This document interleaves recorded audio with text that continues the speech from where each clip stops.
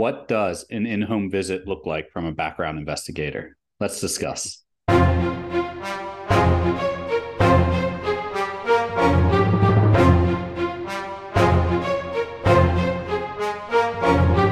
Okay, before we get started and before we dive into today's episode, remember those gifts are down in the description for you. The first one is the Getting Started workshop for law enforcement. Is going to walk you through each phase of the hiring process. That way you know every possible avenue that they may use in their hiring steps. That's my gift to you, along with the one-on-one coaching call with myself. If you want to jump on a free coaching call and discuss anything specific to your hiring process and your background, your credit, your process, your departments that you want to apply to, I'm here for you. I'd love to help you best I can. Both these are my gift to you, completely free. Now, we're going to talk about an in-home visit from a background investigator and why is this important. But before we do, this is a question that was asked during one of our coaching memberships, and actually was asked by one of our followers that then became a member in our coaching membership. So there's a lot to this, right? There's a lot of different types of background interviews. So there's the in-home one. There's the one utilizing technology via Zoom, a conference call or something along those lines. There's a phone call one, and then there's the in-person one where you go to them and you sit down and you bring them a packet and all that stuff. Now, I can go over all those. And if you want me to, leave me a comment in the comment sections and say, hey, yes, please go over all the background investigations and interviews, and I'll cover all that in another video. But today we're specifically talking about the in-home visit and what's important. If you are experiencing an in-home visit, that's a good thing. That means they're already invested in you. They're coming out. They're taking the time out of their day. When it comes to in-home visits, it's very time consuming. So it means you're far enough in the process that they're saying, hey, we're willing to start investing in you enough to get you through the hiring process. Here's the downside to an in-home visit is most of the time you have to work your schedule out. If you have pets or if you have families, you have to work it out with them. Obviously, you want to put your pets away, of course. But most of the time, they actually want to meet your family. They want to talk to your family, and they want to talk to them not only together, but individually too. So if you live with your wife or your spouse or your husband or any spouse or anybody, roommates, they're going to want to talk to them individually. Now, if you can't make the scheduling work, you can't make it work, but they're going to ask you to try and make it work. And it behooves you to do your best to make that happen. If someone's at work, if you have a roommate at work and say, hey, you want to come to stay? My roommate's at work. I'm sorry, there's nothing I can do about it. They'll try to pick a different day, but if it's not working out, then they're just not going to fight it over it. The other aspect is if you live at home with your parents, they're going to want to try and work it out so that they can talk with your parents. And then they're going to want to talk individually. So this is where it hurts because you never know what someone's going to say. And it's not that they're intentionally going to say something bad. It's just they haven't had any practice with dealing with this. Just like you actually have more practice because you've probably seen a few videos and you've probably taken a little bit of education and training to prepare for one of these interviews. They, on the other hand, have not. And no matter how much you try to prep them beforehand, it's not the same as all the research and all the studying that you've put into it. Now, if you're going to do if their department's going to do the in-home interview, you really need to take the time to clean up the area. Do not let the yard be dirty. Do not try not to have a bunch of junk out in the front. Try to paint the best picture because consider this a first impression. If they come in and they see all this, it's going to put them in a reserved state, and you don't want them in a reserved state. You want them to come in, have bottled water. Always have bottled water for this. Don't have a glass of water. Have bottled water. It's been proven statistically that people feel more comfortable in a new environment drinking from a bottle of water. So offer them a bottle of water. You can obviously offer them juice if they want that, but have a bottle of water ready to go. Have multiple bottles of water ready to go for everybody. It's the best thing you can do and say, hey, would you like a bottle of water? Or just have them at the table where you all plan on sitting down and having your discussion. Next, you're going to want to make sure not only the outside's clean, but the inside's clean. So they may ask you to show them your house, so don't go throwing everything in one room and piling everything up in the room. And for the time being, just put things away, put the kids' toys away in the room. Just do your best to clean up the house. You're going to know when the interview is. I have yet to see where a background investigator will do a surprise interview, because ultimately they're driving out there, they're wasting money and gas. They're not wasting their money and gas, but they're wasting money and gas, taxpayers, and they're coming out to see you. So they're not just going to throw it away and take a guess whether or not you're home, right? They're going to set up a time. They might set it up 1 or 2 days in advance. They might set it up 1 or 2 weeks in advance. You just don't know. But they're most likely going to give you a time when they're going to show up. Now, cleaning the inside of the house, it doesn't have to be, able to eat off the floors or the counters, but you want to clean up everything, pick up best you can, sweep, vacuum, whatever you need to do, and try to have the house looking presentable.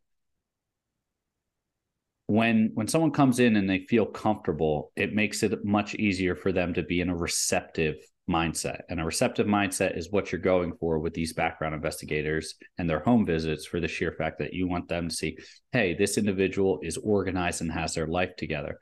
I'm not saying you can't have kids' toys out. I'm not saying you can't do that. I'm not saying your kid can't run around and play.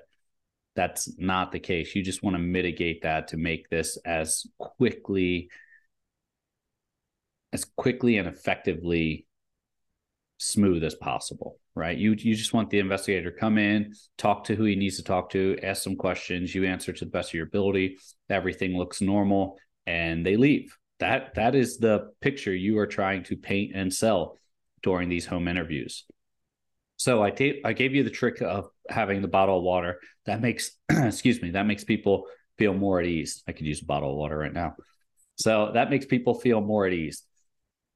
The next thing you can do is, obviously, you can always have snacks ready to go, but make it, once again, if you want it, have it in individual packages. Don't have it in a big bag of pretzels, or you could have individual bags of pretzels, or you could have apples, individual apples or oranges or anything like that. Those are snacks you can have. Most likely they're not going to accept them. They'll accept a bottle of water, but most likely they're not going to accept anything like that. Now, if they do, great. And the last thing you want is a background investigator doing a home visit, hungry or thirsty, and there's nothing there for them. So have something simple, and something like a bag of chips, an individual bag of chips, or apples, oranges, something along those lines. That would be a quick little snack for anyone. If they want to step out or take a quick break, they can consume that. Do not, I repeat, do not be eating and drinking during the interview, with the exception of a bottle of water, unless that's something that you both have agreed to. And what I mean by that is hey, let's take a little break, eat an apple, eat a bag of chips, and then get back to the interview. That's perfectly fine. But you don't want to be the one sitting there eating a sandwich or eating a bag of chips or even an apple, and the individual is sitting there trying to interview you and you're talking with your mouth full. You don't want that. The other thing is how you present yourself that day. You don't want to be in pajamas, right? You don't want to be in a nightgown or anything like that. Wear something that it doesn't have to be formal, right? You could wear jeans and a collared shirt like this. You can wear a nice button up. It doesn't have to be tucked in. You don't have to be in a suit and tie. If you want to be in nice slacks and a nice shirt, you can be. That's great. You can definitely do that. But for you and everyone in the house, be fully clothed, right? Be fully clothed. Don't have all the doors open to every room with junk piled in it. Just present yourself in the best manner possible. Do the dishes, right? Don't have a stacked pile of dishes in the sink. And also if you have other people in the house, don't stress out and don't get mad at them. Last thing you want to do is be mad at them right before an interview and they're mad at you because you're putting too much pressure on them. You don't want to do that, right? Just do your best. Try to plan ahead of time. If you have to do some cleaning the night before, then do some cleaning the night before, and then have some clothes pulled out. Same with anyone else in the house. They don't have to be in professional attire, but just make sure they're fully clothed and no improper terminology on a shirt, nothing that's representing violence or anything like that. Just tell people to wear a plain shirt, or whatever that they want to wear that is not confrontational. We'll put it that way. It's simple things like this that now most of these are going to go unnoticed, right? Most of these just, hey, yep, these are normal people and they go unnoticed. The difference is when you do the opposite of this, it all goes noticed. They had a pile of dishes in the sink, right? It looked like they don't ever do laundry. They had clothes everywhere. The interviewee and his family were all in sweatpants and a hoodie. No, it's just, it gives off a bad impression. And then next thing you know, it's not going to disqualify you, most likely, right? It depends on what the background investigator writes up in his review and his in-home visit. I don't necessarily say it's going to disqualify you, but it's not going to move you up the list, right? It's going to be, this guy is not the best. He's a maybe, right? Or it'd be, hey, this guy does not have his life together at all. This is definitely a no, right? So do your best. I'm not saying you have to have $1 million home and the nicest, maintained yard or anything like that, but just do your best to have it presentable, right? That's just all you're going for, presentable, and understand that this is a professional home visit. So you want to do your best with that. And you want to show that, hey, I care about this position. So I'm putting in effort to make sure that everything looks professional and presentable. Now, we covered the eating, we covered the drinking. Now let's get over to the other drinking, which is alcohol. Excuse me. When it comes to alcohol, don't have a bunch of Victory bottles lined up across the counter or on top of the cabinets. Don't even have alcohol open in the present. Like don't have it to where if you open your fridge door, the side door is all lined with beer bottles and whatever. Don't have liquor bottles out. A wine cabinet, that's perfectly fine, right? If you have a wine cabinet and wine glasses and it's an aesthetic piece, I'm not going to say anything about that, or I wouldn't care about that.